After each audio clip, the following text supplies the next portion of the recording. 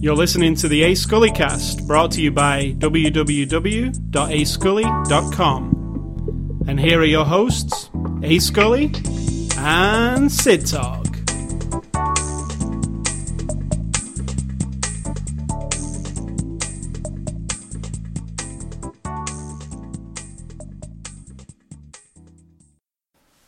If you hear a doggy barking during this podcast, you just have to ignore it. It's just me making my doggy noises. Right. No, While you're talking, that's good ventriloquism. it's actually outside. Mm-hmm. You might hear it. I'll hear it, and you'll hear it. We are surrounded. This is teeth gritting sound. This is my teeth gritting voice. We are surrounded by people who have dogs. And also, people who have dogs who just like to throw them outside all day. Yeah, I mean, it's not the dog's fault. It's freezing outside. Don't get me wrong. I'm not anti-dog, except that people don't care for them properly. Bloody dogs. Bloody dog owners. Yeah, it is dog owners, because dogs don't know any better. In fact, that's and something's wrong, or something's not stimulating them or satisfying them, and we're talking about dogs, not the occasional bark, someone comes into their yard, no. And then we're talking about this. Arr, arr, arr, arr, arr, arr, arr, arr. Now, if that was annoying, imagine, was that annoying? Yeah, I was annoying. Imagine that times about 5 hours a day without any break, and sometimes it's a little more random, which also drives me crazy, so we're just saying, if you hear it, our apologies. Oh, apologies from the dog. Alright, so it is Sunday, January the 20th, 2013, and this is After the Show number 258. Sitar, what's After the Show number 258? It's the 258th attempt at you and I having a civil conversation. It's not an attempt. After a movie to discuss our thoughts on that particular movie. Which we turned into a popular web series. Popular amongst the two of us.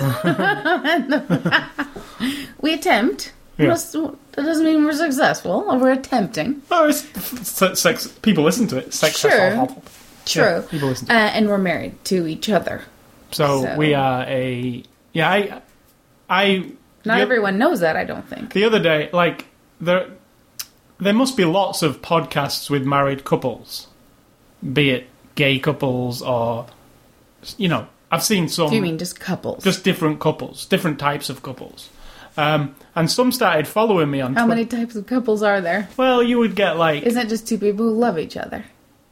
Couples. I'm just talking about different types of couples, like a Japanese wife and a American husband. Different cultures. Do you mean their topic is based on their differences? Well, it would come into it, right? Okay. Not always. Like it does for us. Sometimes you say, oh, yeah. That's just a British thing. True. That's another point for this, but I'm British and you're American. Yes. So there's differences there. But I'm saying there's lots of variations of people, isn't there? And the other day, somebody followed me on Twitter, and there was a new podcast called Married to the Games, and it's a video game podcast, which, in its description, said that it was married... Because we're categorized as a married podcast. So they'd followed us for that reason, I guess. But then when I went and listened to it, there were just three dudes talking, and it just so happened they were married. But the wives had nothing to do with it. Not to each other. Right, exactly. But the wives had nothing to do with the podcast. It was just these three dudes talking about video games, but then often referring, oh yeah, my wife watches me play this. So it really had nothing to do with... Yes, they're married... But it wasn't a married podcast. I don't see it that way. But if you want to listen to it, Married to the Games. Why are you promoting it? Well, I listen to it. There's nothing wrong with it. It's just not like what we do. It's more some dudes get together, almost getting away from the women because they talk about the women like that sometimes. Oh, good. Thank you. This is a good excuse to come to the man cave, that kind of thing. So, oh my god. Oh, and just for you, if you haven't listened before, we don't agree on a lot of things. So we agree on some things, but I will disagree with a lot of things. And I agree with most things you say. No, you don't. You just pretend like you do. Right. So so we're looking at a movie this week, and the movie we're looking at this week is House at the End of the Street. It's a 2012 release, but there is a little bit of behind the scenes here. It's actually made in 2010 and actually shelved for a couple of years, which we'll go into later why that happened. It was released on Blu-ray and DVD on the 8th of January 2013, so you can get this now. It's rated... no, it's not rated R, even though I wrote down rated R. It's actually a PG-13, but included on this disc is the unrated version, which is a minute longer than the PG-13. The tagline for the movie is Fear Thy Neighbour, and it's from our friends at Fox, and Sid Talk here is going to give you the synopsis of this movie. Okay, just hang on a second. I got to change my screensaver. Great. To 98 minutes. Some people use computers. They understand. And we don't want that ruining our... Okay, synopsis is... Oh, I don't want to give anything away, so I'm not going to be responsible for spoilers. But I'm going to say that it is essentially a story about a teenage girl and her mother and the relationship there, with some horrific stuff thrown in with the neighbor's house. It highlights that, like relationships, and then, inside of what would be considered a horror story. So, let's just give a spoiler warning up front here. If you've not seen this movie, come back when you have seen it, listen to what we have to say, because we might talk about the plot. I try to be as vague as possible, but if you're really, really vague, you're not really talking about anything. You are in your own head because you've seen it, but to other people, like, well, you're not telling me anything. Yeah, but what if they only want to see this movie based on what you say? So they're not going to watch it until they find out what you think. Right, well, I say go and watch it. If I say to you at this point, don't watch this movie, but I'm saying go and watch this movie, then come back. Right. So, we might spoil some stuff, but not everything, just some things. So, I like to keep endings. I don't like to tell on endings and stuff. So I don't even like to give the vibe of an ending. I think that's exactly the same as giving away the ending. So this movie, House at the End of the Street, it's... for me, I enjoyed it, but... And this is a but. A big but? And we did watch the unrated version, let me say, which is a minute longer than the PG-13 version. We just don't know why. We just don't know why. But this is quite a good movie in respect. But it's too tame for me. Like, everything's done for a teenage audience. I feel that's the vibe I get when I'm watching it. Like the teenage audience who can see a PG-13 but can't see an R-rated movie yet. The 13-year-olds. Right. That would be it. So it's a little bit scary. It's got some jump scares. It's a great movie for, But it isn't like it's got a dark theme. It has. But it isn't dark. But it never takes the dark theme. It doesn't suck you into like this, like you feel creeped up. So it never takes the dark theme far. It's almost like there's an R-rated movie on the. I'm doing like a circle here with my hands. There's an R-rated movie, and this movie lives in the middle, like in a circle inside the big R-rated movie, and never goes across the boundary of the R-rated movie. Interesting. Like it could be an R-rated movie, and I might like it more in that respect because it's very, without giving the ending away, and there are some. Yep. But it's like an episode of the A-Team. Nobody. No, I don't think that's fair. But I know what you're getting at. But I don't think that's a fair representation. I think there are people who should have been killed in this movie. It's like because of what happened to them, and they never died. That's what I'm saying. No, I disagree. But obviously, no, you don't always. No, it's got a double stab. He did, and that one didn't. So I think that's fair. He did. He was gonna anyway. How's that for vagueness? I think a movie like what's the one with Sharon Stone, Stephen Dorff, and is it not Han Solo, but the other one I always mix him up. Dennis Quaid, Sharon Stone. Now that's a movie that's not great or anything. What is that? I don't know. I can't remember the name. Sliver.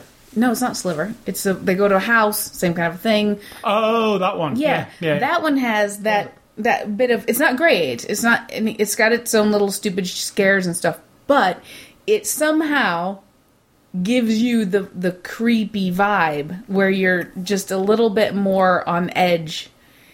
It's not super gory or anything either, and it's not well done. I'm not sure if it's a great example, but it's one of those movies that it reaches even further than you're saying to make it feel like dark and abrasive. And the Stephen Dorff in that movie, I don't know what it's called, but that movie, it's like a house or something, like a stately home or something.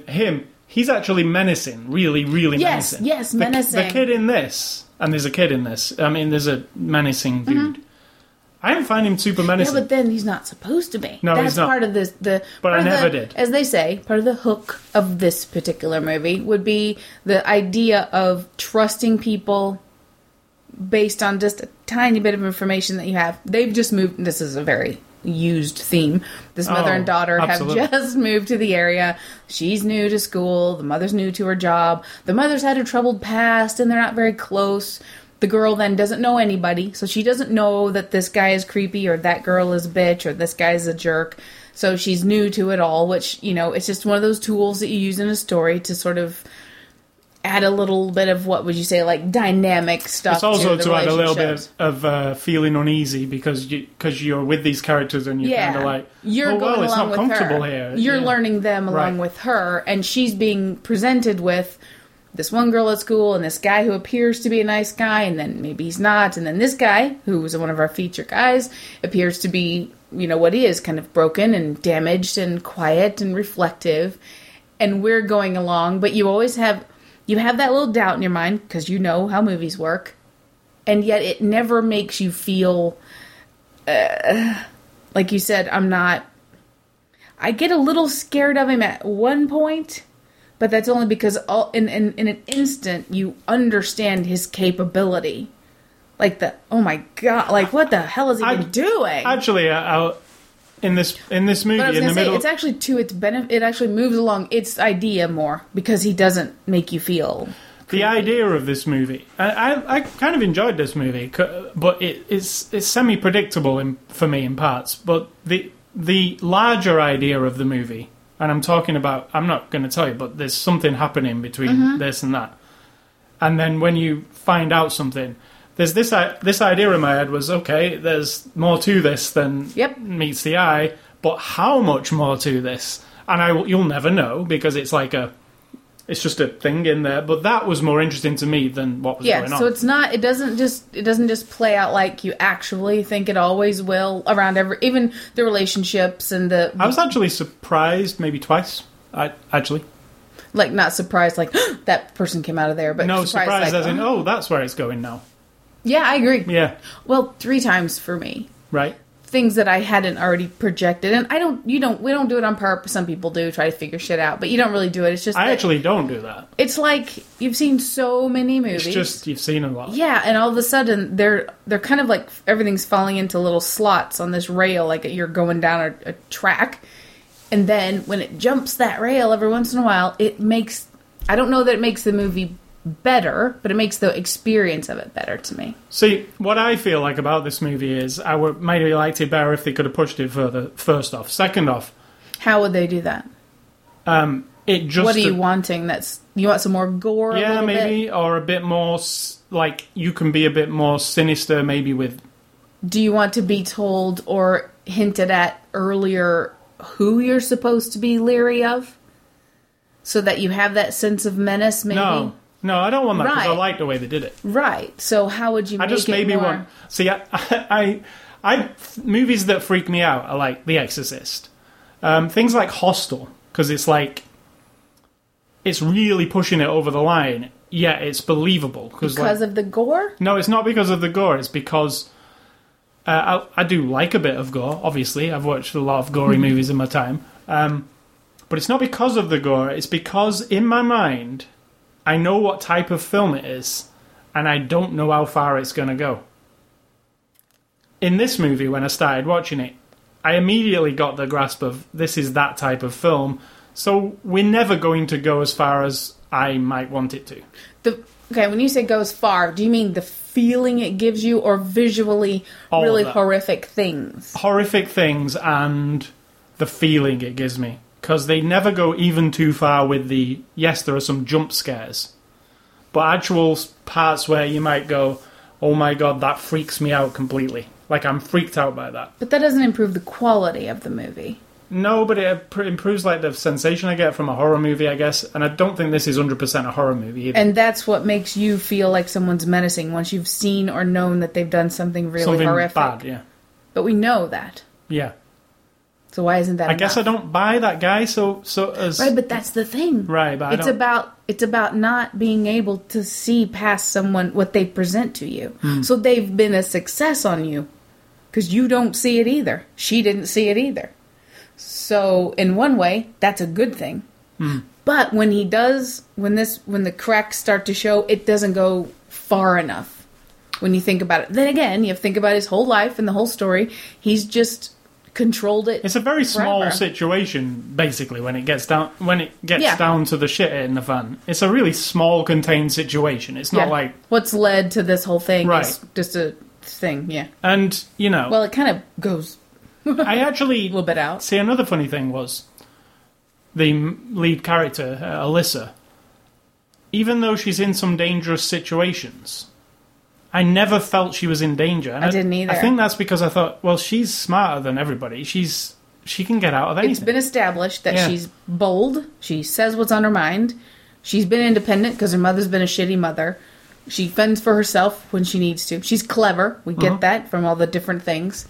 And her acting, because she's good at all of her... She does the looks and the perception things of watching people and whatnot. So you're already convinced, oh, right, she'll be fine in any situation. So the you think of them as little threats along the way. Like, just this Yeah. part was like, oh, duh, of course. Yeah. That's not going to, slow her down maybe, but I never felt she was as vulnerable as some other people that we come across, and then you go, oh, they're in danger, like danger.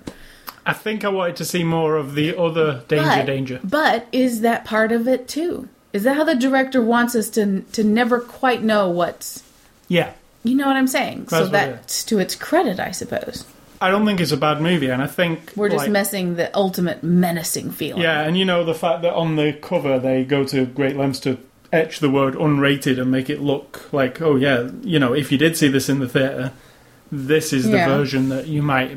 Like, if I'd have gone to see this in the theatre, what I'd have said to you when we walked out of the theatre is, I can't wait to see this on Blu-ray, because the unrated version will take it over the edge. Like, just because you're saying it's a minute longer doesn't mean that they haven't removed other sections and replaced them with more intense things. Like, there could have been a 5-minute segment that they've left in the theatrical version, and then plucked that out, and then the 5-minute version that they preferred plunked it back in. So we don't know. It's never just a matter of tagging on stuff, is it? no, it says on that moviecensorship.com that I went to, there's 1 minute of added footage.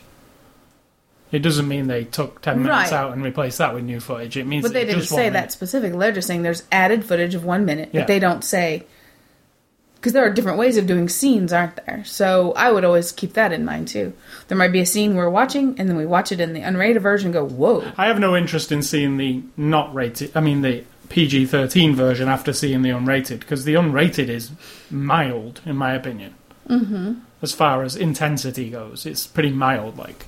But if you are that age, the teenage crowd, I could see, you know, this actually did very well in the theatres.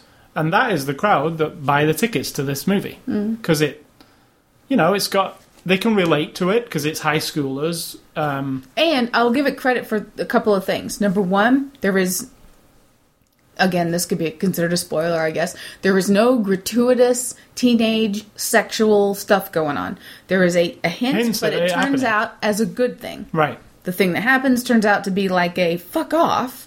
And that's it. There's no forced sex. There's no girls hanging around naked. There's no, like, tits and ass hanging around. There's no, like, you know what I mean? There's none of that thrown in as a titillation or as a distraction. You get a little tiny hint that, oh my god, this is going to become a teenage kill the teenager movie. But it's not and stuff. So I give it credit for that. And Oh, what was the other thing? I don't think that the mother ever stopped being what she was.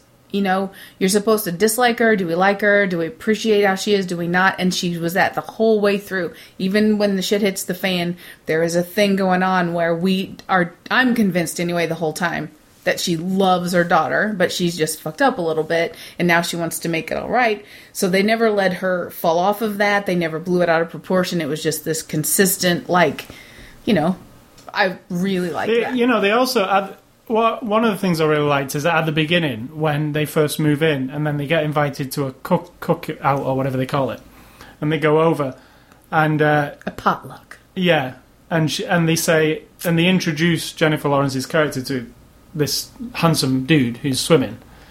That actually threw me for a loop because I thought, oh, this is just that boring teenage thing where and they turn out.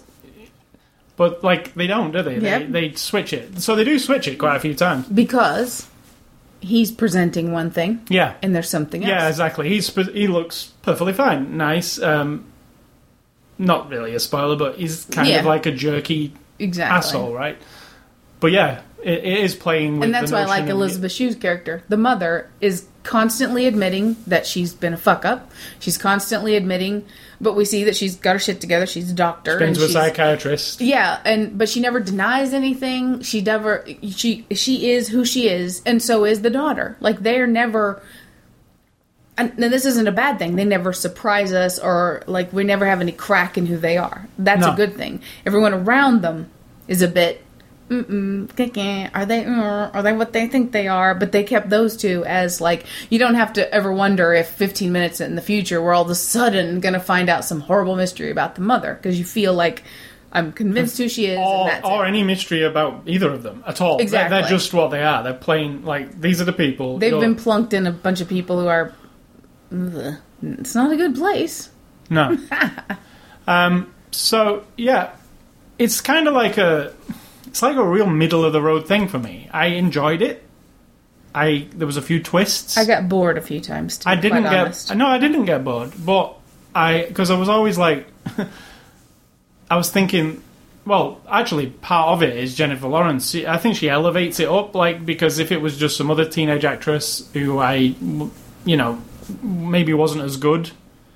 It could have been a really bleh film. I think the same about Elizabeth Shue as the mother. There are lots of... You could stuff a bunch of women of that age, actresses, who would have done it just kind of... But I think, if it was the hot teenage actress of the time, of now... Or like Megan Fox or somebody like that. Yeah, it could have been a, oh, God, But she just... We like to associate Megan Fox with, ugh. Apart from I really like Jennifer's Body. True. It's actually really good, that movie. I just like... Jennifer's Body is a good example of one that you feel it's got the creep factor eventually. You're kind of creep... You know what I'm saying? Yeah, it wasn't like this. It did go overboard. And there was blood, and there was, it was pretty nasty in parts. Yeah, and that was a turn things on its head movie, because you didn't really 100% know where anything was going at any time. That's why I liked it. But yeah, this one, the cast kind of elevated for me. Yeah, Elizabeth Shue. Don't feel like I've seen her for a long time, and when I saw her, I was like, oh, I really like her. Yep. I do like her as an actress. I do too. Why don't I see her? I think she's consistent. Like, Hollow Man is crap, but she's my favorite part of it, because I think the same thing every time I see her. She never does anything low quality. Sometimes she's a little actress-y, occasionally, but she's been doing this since she was like a kid, and I think sometimes that just comes out, or the director doesn't catch it, but other than that, I think she adds, maybe it's just my history with her. I've watched her since, she's our age, so, but I feel like every little movement and every head gesture and her looks that she gives and the shoulder things, she doesn't just, like, read her lines and do this, like, we all know there are some actresses who do that, but I feel like she added a lot. And I was looking forward to each time we were going to see her or see what her perspective was on this moment, and when we're going back to her, back and forth to the two main ladies, that I was always looking forward to it. So that's something good. And another thing on this movie, just finally before we go into the cast, is it committed a couple of... director of photography committed some cardinal sins what I hate. One, at the beginning, it was wonky cam, and I don't know why it was that, and then it wasn't that. Like, it did that for a little bit. It faded away, didn't it? It did fade away. And when it started, I was like, oh, come on, you don't need to do this.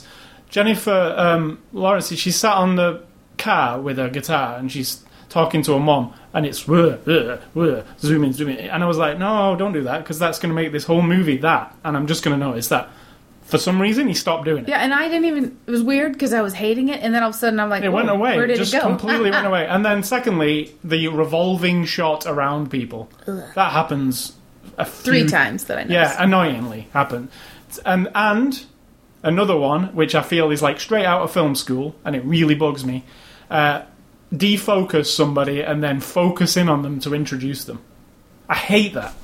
It's just... Now, you've said in the past that you like that a lot. I like depth of field. I don't like that. Depth of field's the opposite of that. What do you mean? Where the background is defocused, the character's sharp.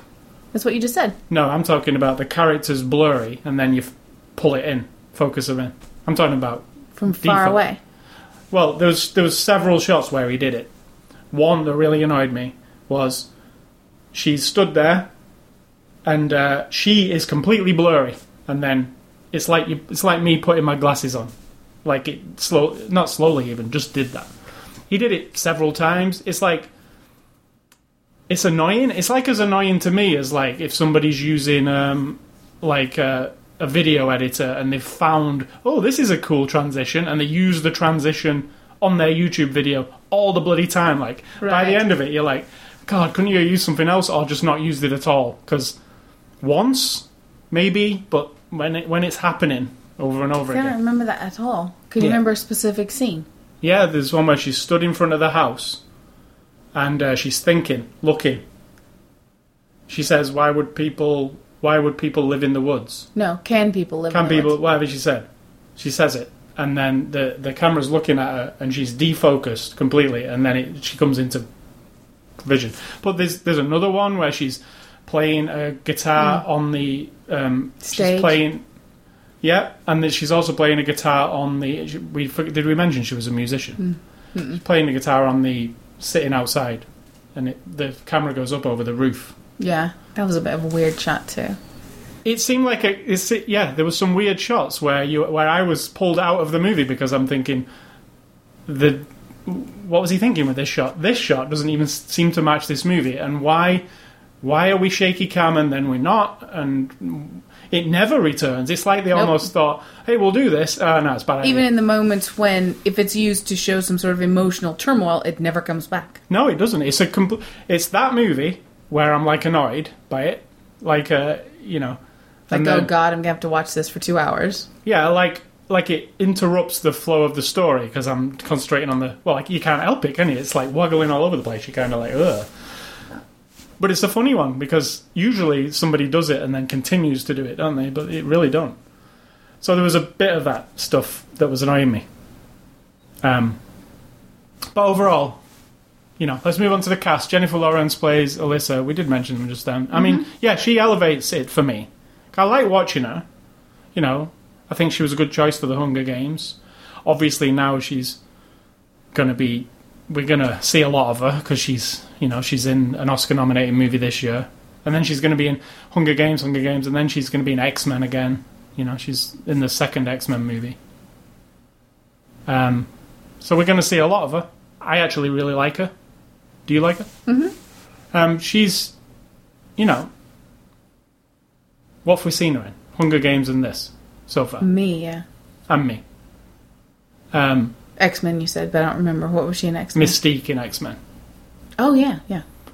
Good in X-Men, yeah. This one is different to those, obviously. She's done big super-duper movies, and then this one's pretty small, isn't it, in comparison? Plus, also a different genre. I don't know about her range. I don't know if I've seen it yet. What do you mean? Like acting range? I don't know. I feel that she's pretty flat most of the time, to be really honest. But she's good at that. Right, but that doesn't make her good. The only thing what I like about her are the little teeny tiny things that she does, and that she commits. It feels like she's committing to what she's doing in the moment. But there is nothing. She's just occasionally she smiles, and in this one she got scared a couple times. But she's in as Kat, she's 100% Katniss. stern. And tough. But that doesn't make you good. So there has to be more. I just happen to like the way she was in this movie, and with Elizabeth Shue, and scene by scene, I was liking how she was doing it. But that doesn't make her good. So then we've got Elizabeth Shue as Sarah, her mother. She's in it. She's not in it a ton. She's not the main focus of the movie. She's in it a lot. She's not the main focus of the movie. No, but she's in it a lot. Yeah. I mean, it's their relationship. So a lot of her on the telephone. Talking about, though. The movie's about their relationship, right, mostly. And then this other stuff kind of moves around. And like we mentioned earlier, she's good. Yeah. I don't know why we don't see her more often. I think she's picky. Maybe she took a break to have children, or... No, she has children of all ages. I just think she's very... God knows why she picked Hollow Man, but then again, it was probably directed by somebody, and it had Kevin Bacon, and Hollow Man's Paul Verhoeven, I think. Isn't it? Like RoboCop dude. Don't remember. I actually liked Hollow Man. It was interesting. That was so bad. Interesting concept. I'll tell you a so bad bad one. Hollow Man 2 was terrible. That was a bad one. And Max Thoreau, is Canadian dude, right? I don't know how to say. Plays Ryan. And he's like the antagonist of the movie, I guess. In the moments when he's supposed to be this or that, he does a very good job at the this or the that. But as a whole character, it's hard to string it all together. Now, when they did... And his teeth are so distracting. Oh my god. They've been capped, obviously, or veneered. And they just...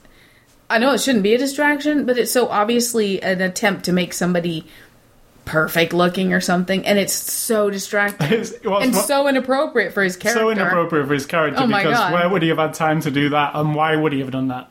He wouldn't have done that, would he? I mean, he's living this tormented life. He's no way. Unless he was trying to appear like everybody else and went and did it. Yeah, maybe. To fit in at school or whatever, I don't know. But even then, it's inappropriate. But, yeah, I liked him, and what made me like him a little bit more was when we watched the extras. When he was talking to the camera... most people on these, like, behind-the-scenes featurettes, they just spew out some bull. He was actually talking about, killers that he'd researched and movies that he'd watched, like Psycho and stuff. And I was like, well, this kid's actually seems to have gone a bit further than... Instead of going, oh, yeah, you know what I mean. That blurb exactly. That comes... He sounded like he knew, and he had done research. So that kind of made me like him a bit more afterwards. And sometimes extras do that, don't they? They do. It shouldn't. Because the movie should always speak for itself. Because in my mind... I'm looking at a painting and I think, so what? But then someone tells me the tragic story of the artist and all of a sudden I go, oh, well, it is beautiful. But that doesn't make sense because it is what it is. So yeah, in my mind, I was thinking about him when it had ended and the credits were rolling. I said, when we watch some extras, this kid who plays the baddie is going to spew out all those things that I hate. Like... I stepped it up a notch. I did the, you know what I mean. Really want to make the character pop. Yeah, like that shit. And when he did it, I was like, okay, he's an intelligent dude. This guy, he went back and researched. What else has he been in? I'm not familiar with him at all. I was familiar with his face.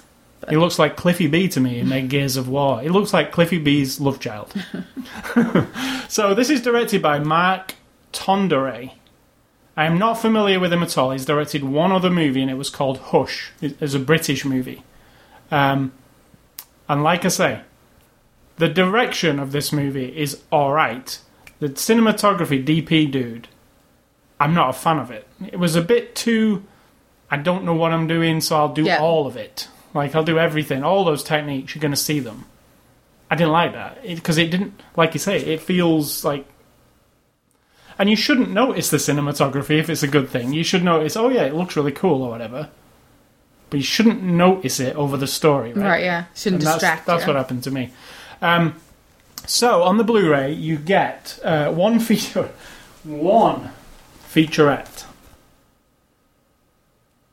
Well, that's not true, because you get sneak peeks for other movies. The unrated cut, it says on the back here, terror hits home in the chilling unrated cut, with a shocking added twist that you didn't see in the theatres. An added twist. Oh, and we didn't research, so we don't know what it is. I did research and couldn't find nothing on it. I mean, we don't know what they mean by added twist. Right. So there's an added twist which lasts 1 minute. Maybe it's that bit at the end. Remember? it ends, and then there's the end Yeah. of his. Yeah, it could be that. Because it's about a minute long, and it does explain something beyond what we've known at all.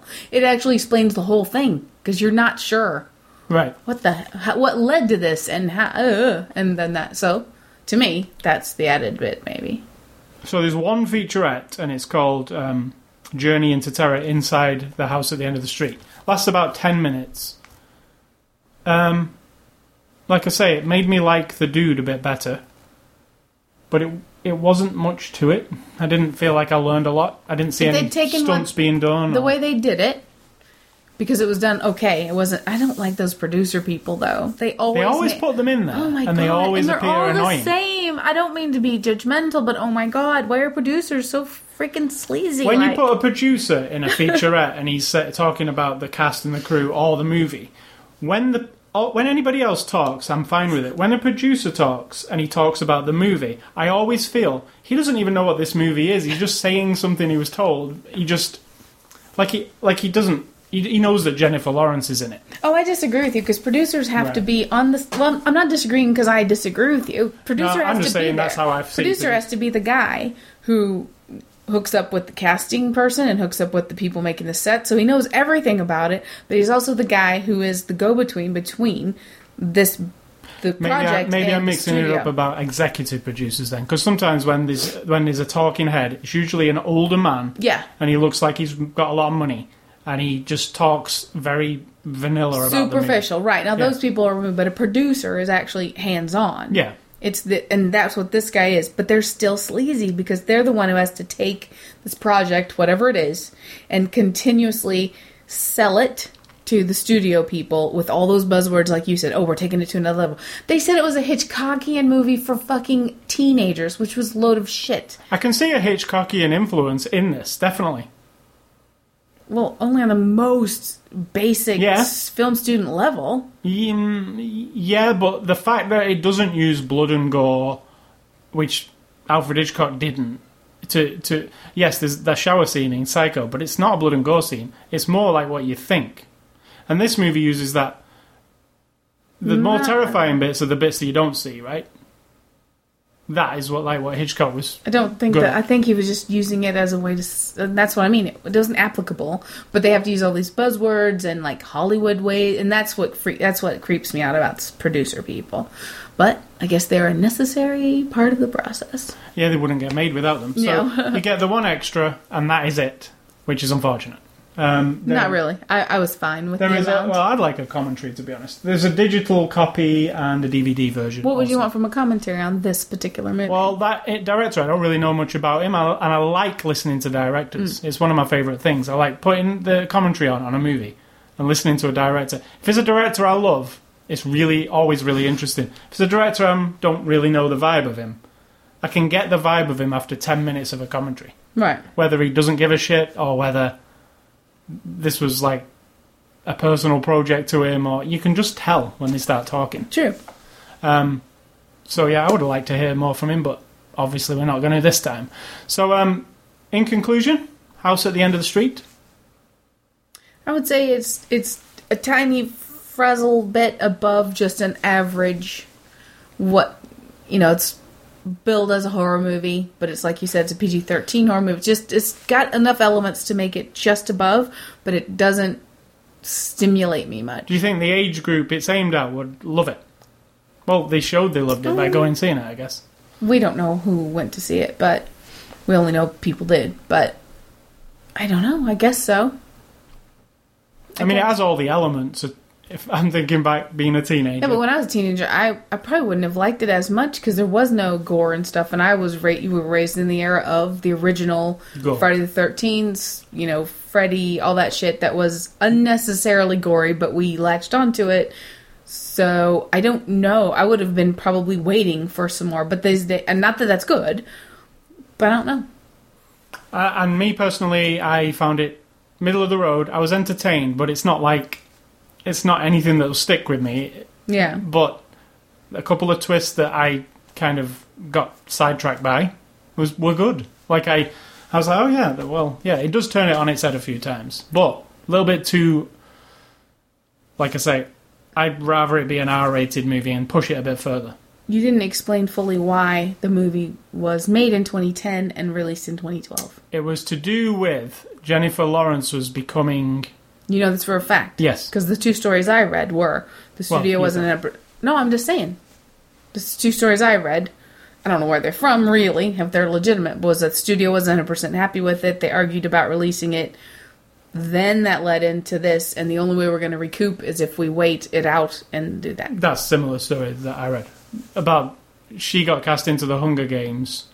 They were about to release this movie. Then the decision was made, well, she's going to be a megastar after the Hunger Games, obviously. Yeah. So we'll release it after the Hunger Games because the audience that this is aimed at will be wanting more of her at a particular point just after the Hunger Games, which is true. So might be why. You know, and as we say, the cover to this Blu-ray is awesome, but it is literally her face, close up. You can tell who she is, 100%. Oh, I didn't know who she was till you told me. Oh, you didn't? Well, Nope. I can tell who she is, 100%. She's so recognisable. It could be the Hunger Games 2, for all I know. If it didn't have See, that to right me, on it. because they've cut the edges of her cheeks off, and that's what makes her recognizable to me as a shape It's of her her eyes head. for me. So, yeah, that was the story. So it did get put on the shelf for 2 years. But now it's released. So thanks to Fox for the Blu-ray. The contest. I've actually got a new contest this week. If you go on the site this week, you'll be able to win a Blu-ray copy of The Thieves, which is a... I always never know where they're from. This is from Well Go USA. They do a lot of Japanese and Chinese movies. And this is a heist movie. A Japanese or Chinese heist movie? Japanese heist movie. I love heist movies, so if you want to win a copy on Blu-ray, The Thieves, you can enter on Monday when the What year was it released? this year. Not 2012. So yeah, that's The Thieves. So you can win a copy of that. And next week's Blu-ray review is Compliance. So we will be looking at Compliance next week. Do you know what Compliance is? I know what compliance means. No, that's what it's about. It's about compliance. So we'll be looking at that next week. So what's the new movie game?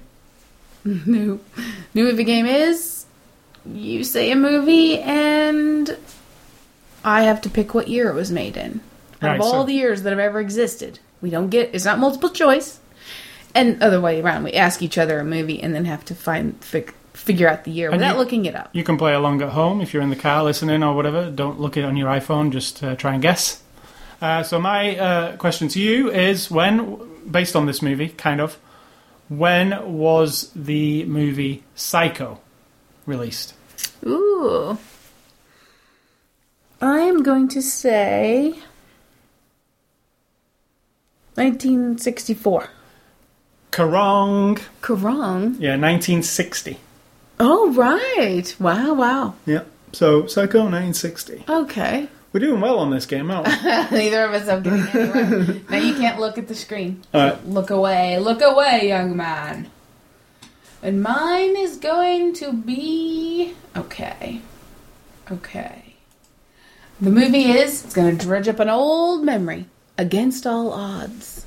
Against All Odds, Phil Collins. Well... Against All Odds. I can hear it now. I can see them now. On the beach. I think that's 1992. Wait, really? Yeah. Is that your final answer? Yeah. 1984. Wow. I know. It's a 1980s movie. Well in the thick of the 80s. Yeah, man. 1984. How can you just walk away from me? Exactly. It's got the most... It's so freaking dramatic, and then the story is what it is, right? And it's all about like deception and stuff. But oh my god, we just lapped it up. It was We did. like I seriously thought that was a 90s movie. All right, so movie recommendations this week. I am going with Psycho, 1960. 1960. And this movie's nothing to do with what we've just watched. But I watched a documentary on Netflix this week called American Grindhouse. And it's really good. It's almost like being in a class at school and being taught the history of a particular thing. But this time it's Grindhouse cinema, which Tarantino kind of... Describe Grindhouse. It's exploitation cinema. exploiting anything. It can be anything. That still doesn't explain it to me. It can be...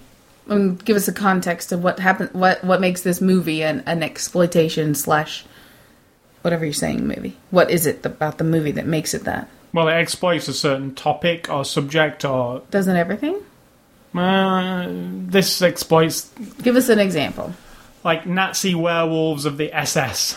Okay. Isn't that just considered a B movie? No, they're not considered a B movie when they are particularly exploitative in the subject. They go over the top with gore or some gimmick to make you want to watch it.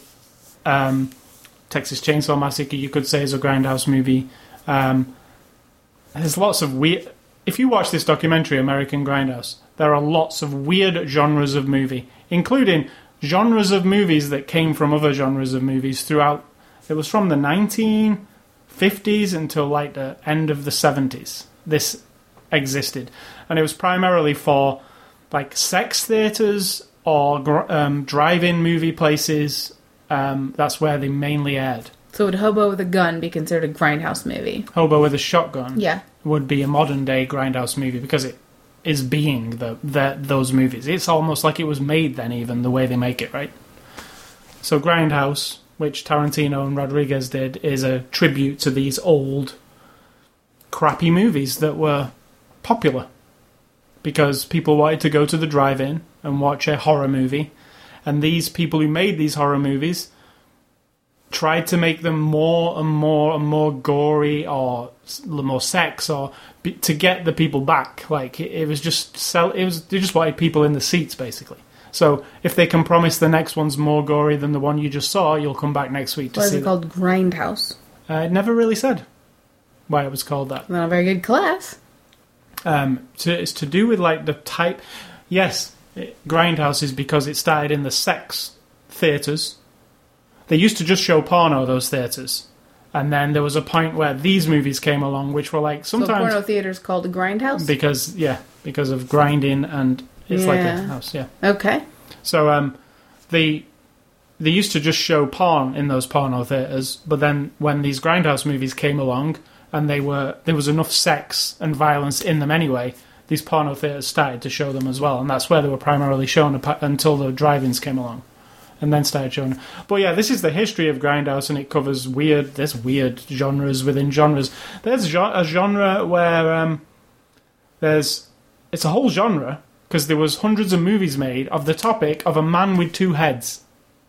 There's a what? I just have to look that up because I mean a genre is something, but then so is a theme. So like, you know. Well, themes, genre. Whatever, like what I mean was like somebody made a movie about a man with two heads, and then somebody else made a movie about a man with two heads, and then there was 50 movies about a man with two heads, and similar to Django Unchained that we saw recently, like Tarantino said, there's over 40 sequels to Django, the original Django from the 60s. There's over 40 sequels that are unofficial sequels because these Grindhouse makers who make these cheap movies. Decided we want a Django as well. Django's really popular, and it's a cheap... But Django didn't become a genre. Well, the spaghetti western was a genre, and then Grindhouse spaghetti western was a genre too. It was a rip-off of spaghetti westerns made on the cheap, not even made in Italy.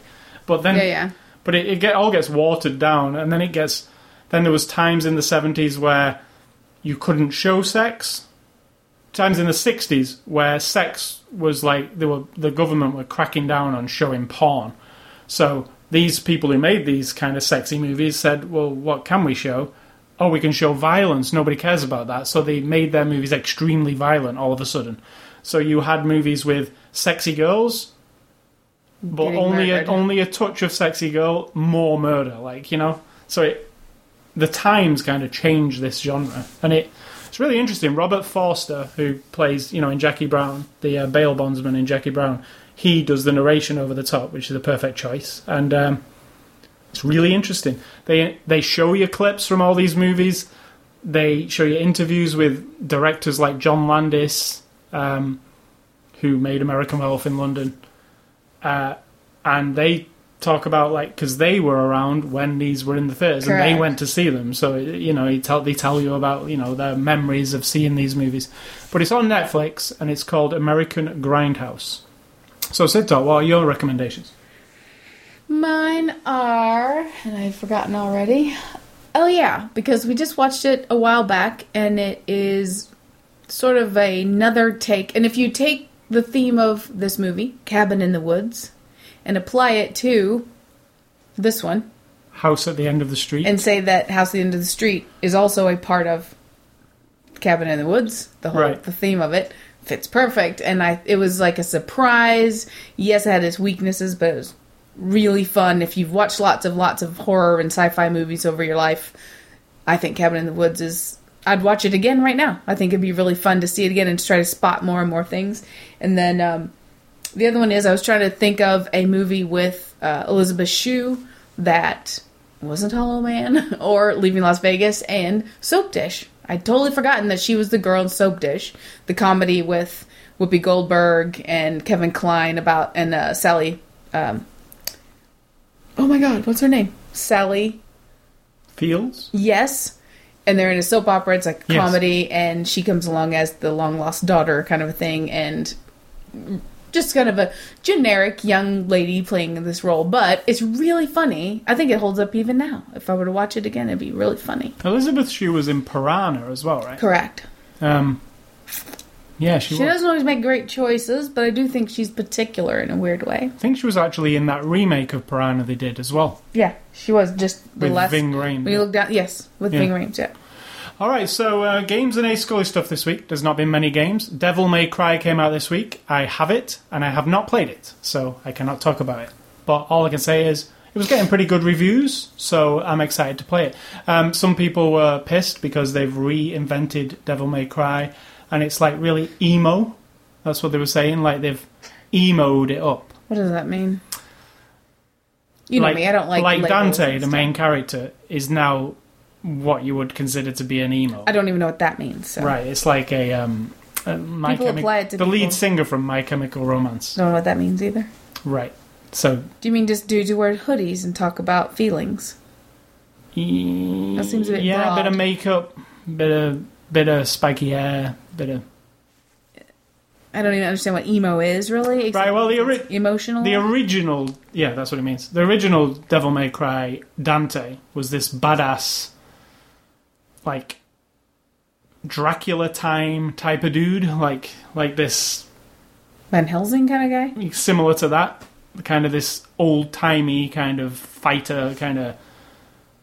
And this new guy, they've moderned him up. They've got rid of Dante and they made this new guy. I think he's still Dante, but he's new Dante and he's with the times. He's tattooed. He has his chain on his pants. He looks like today's I people. don't understand labeling people, but I guess that's just part of what you people do. Even they said that. Get it? We have, You people. yeah, we have. You labelers. So yeah, they've made him modern, which he was not. He They was don't like a it. mythical type of back in the past kind of figure. And there's a lot of Devil May Cry games. We've got 4 of them, and this is they're saying they rebooted it. Some people are annoyed by it because they love that character. They love how he looked. They loved his story. Now we're in like modern day, and he's the same character, the same kind of game. It's just he's apparently, and this is what I hear, quite annoying. This new character. He's mouthy. He one-liners it. He does that a lot. So, and the old Dante, Kind of like from the game where the girl's got the boyfriend's head on her hip.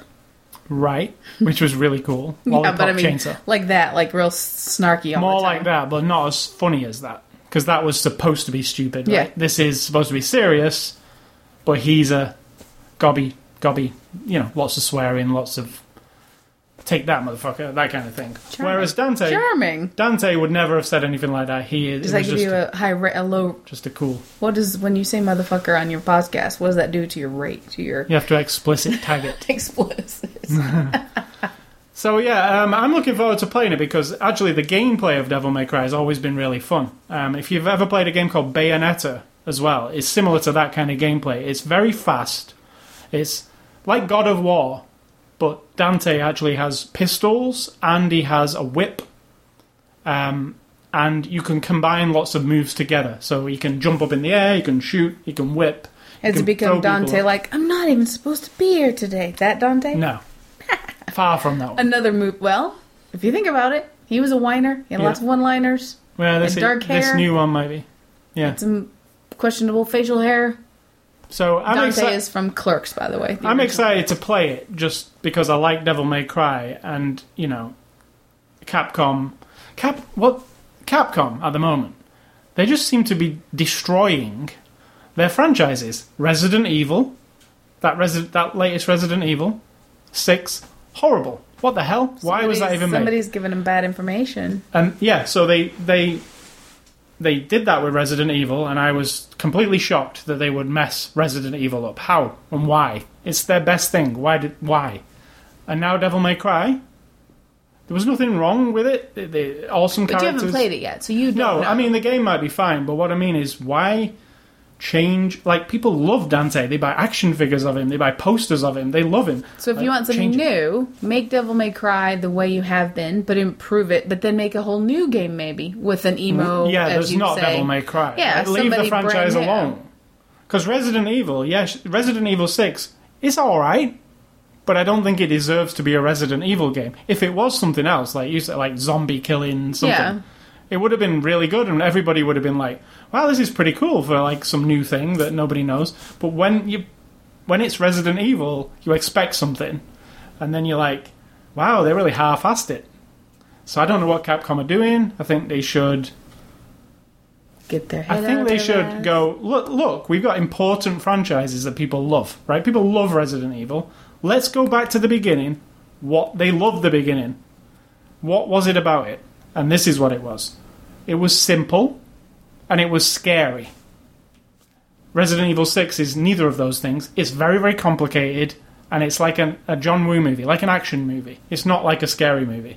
In fact, there's never a moment you're scared, because instead of having... How they made it scary in Resident Evil was, you were in a mansion, you had about 6 bullets in your gun, and some zombies came. And it was dark. Yeah, and not a lot of zombies came. Like 5, maybe 2 or 3 at a time. Mostly 1 at a time. But it probably took 5 bullets to take one down. And then you've got no bullets. Or you've got 1 bullet, and you're like, oh crap, I've got to go around the next corner, I've got 1 bullet. That's going to be scary. I don't know if I'm going to survive it. In the new one, you get infinite ammo a lot of the time. You get a big sword. If 300 zombies come around the corner, you can probably deal with it. So it loses its tension. That's what they need to do, go back.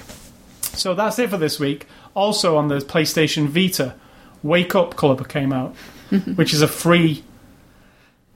They hyped it up a lot. It's an app. Yeah, what it turns out to be is an app. And it's an alarm clock app, which is actually pretty cool because the Vita doesn't have an alarm clock, and it will wake you up at a specified time, which is nothing new, really, is it? But now the Vita can be an alarm clock. But what it is, it's social waking up. So they've added an element of game to waking up in the morning. So when you set your alarm for a certain time, it finds 12 other people online who have also set their alarm for that time, and hence a wake-up club. When your alarm goes off, all of those people will be on your alarm clock screen, and it will tell you if they're awake yet or not, if they've pressed the screen. If they've not, you can press them and bug the shit out of them until they get up, because it makes a noise every time you press it on their screen. Right. Now, the aim is for your wake-up club that you're a member of to wake up all together at the same time. Consistently. You get a trophy, actually, if you all wake up at exactly the same time. When you say wake up, they mean... Press the screen. Yeah, reach over to your thing and touch the screen. You might be woke up and you forgot to touch the screen. Right, and then if you didn't, everybody else will be going, wake up, and it says, wake up, and they'll all be pressing it, trying to get you up, because they want the trophy, and you're holding them back. So it's fun. It's a bit... What they did wrong with it, for me, is it's anonymous. Like, it's not people off your friends list, it's just 12 random people. Now, I know why they had to do that, because if I've only got 5 people on my friends list and they all get up at a different time than me, well, I'm never going to have anybody to get up with. True. So they have to give me random people. But then it just feels a bit like, well, I just like the idea of somebody else somewhere And it did happen for me this week. Somebody was still asleep, and it showed you them snoozing, and I was pressing it. Showed them? Well, their little icon. Oh, snoozing. right. And I'm pressing it, and it's saying wake up, wake up, wake up. And then eventually they turn it off. So it's like, I can just imagine that person going, oh. No, maybe they went to the shower. Maybe. And they're in the Maybe shower for 10 minutes, yeah. So that's Wake Up Club. There's like really mad trophies. Like you can get trophies for winning, for waking up. There's a trophy for waking up 365 days in a row using the app. Right. Now that, yeah, I guess if you use your Vita permanently as your alarm clock, you're going to get it. But most people are not going to get that, are they? That's a big commitment to get one trophy. Not if you get up every day. Right. You might as well have it sit next to you. Yeah. Plus, I'm sure people figure out how to cheat it.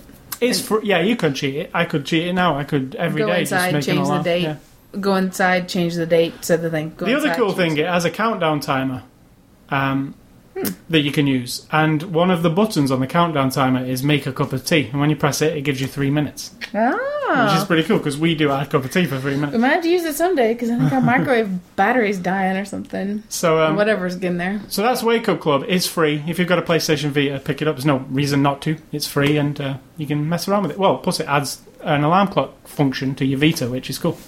So that's it for me this week. Sid Talk. What's for dinner? Tonight we're going to have... I don't know what to call it, but I have some tofu that's been marinating in like some sort of like soy Suey. soy and sugar. That's suey when you mix it together. You know, like a teriyaki kind of a flavor. Right. And then I made some thin spaghetti, and I've got vegetables. And it's kind of like when you go to the hibachi grill and you pick all your stuff, and then they throw it on the grill and they real fast and put some sauce in it. It's not. I guess it is. You do it real fast. So. What does the fast add to it? You do it super hot. Oh, and you do it really so you get fast. charred a little bit. No, I've never had it charred. It's just that you don't want the vegetables to get all mushy, and you don't want your noodles to get all mushy, and the sauce kind of gets sticky all over everything. So that's the plan. And had because we ate half of a box of tofu the other day. How was that? Good. I had it for my dinner last night. Oh, excellent. I sliced it real thin, cooked it in the pan with similar things, soy sauce, marjoram, garlic, curry powder, onions, and then I got these really soft pita bread things, put it inside of there with some cabbage. It was really good, wasn't it? And then in addition to that, we will have banana split ice cream, which we got a few days ago. And my advice is just out of, experience over the weekend, that youthful mistakes, I mean between the ages of, say, 12 and 20, right? Maybe 22. Youthful mistakes, no matter how big they are or how damaging they are at the time, it's not like you're doomed to failure for the rest of your life. It depends on the mistake, okay? Yes, you can throw up in my face, well, so-and-so murdered his whole family when he was 17, went to prison, and was executed. Fine, okay. That will impact the rest of your life, and it's a horrible, horrible thing. I'm talking about mistakes like getting into drugs or even into crime, even getting, like, if you get pregnant when you're really young, or you're a dude and your girlfriends become pregnant, or girls not your girlfriends become pregnant, you become responsible for this other human, all these things that at the time seem like the most unsurmountable or insurmountable obstacle in life, and that's it. That's it. I'm fucked for the rest of my life because of this thing. Yes, it might impact you for the rest of your life. It is not for other people to judge you on, however. It isn't for other people to go, oh, he's a junkie. He's a druggie. She's a druggie. She's been doing drugs. Oh, she's a loser because she's been smoking pot. Or, well, the parents must have raised him really bad because he's in rehab or whatever it is. Because that's bullshit. Like, if you want to pretend you've never made any mistakes, or your kids haven't, or your siblings haven't, or your parents didn't, that's bullshit. Like, you can't. Yes, if someone's actually doing something horrible to you, like they robbed your house and they stabbed you or they shot, I mean, those are things, I'm not talking about those things. I'm talking about through the grapevine, we found out that so-and-so's 20-year-old son has ended up in rehab because he got caught making crystal meth and blah, blah, blah. Oh, what a sleazy family. Well, no, because you actually have no idea. And if you do that, then you are making a mistake that you need to think about that could impact you, because you're like cutting people out and putting them down and just feeding into they're already probably feeling really shitty about themselves, and they're already feeling like this is it, I'm doomed, I've screwed up my life. And if everyone around you tells you that and implies that, it's like you can't ever overcome it, unless you're some sort of perfect human being who has coping skills that none of us can comprehend. But we all make mistakes on into our older years too, but those years, it seems like that's when there's forks in the road, all the time. Oh, I'm either gonna do the wrong thing or the right thing, wrong thing, right thing, wrong thing. Then it's very clear cut as well. Yes, I'm either gonna sit here with this group of people who've just asked me to smoke crack for the first time, or no, I'm gonna go home because my mom told me to be home by 11. I've never smoked crack. I'm always on time. I'm going to get kicked off the baseball team, or my grades are going to go down, but these guys are having a lot of fun. So, it's like those choices are given to you more, it seems like, or more intensely when you're that age. Whereas when you're 45 and you're presented with two choices like, hey, do you want to invest in my new company? Or do crack. Or do crack. I guess I'm thinking of more grown-up choices. Yeah, but still.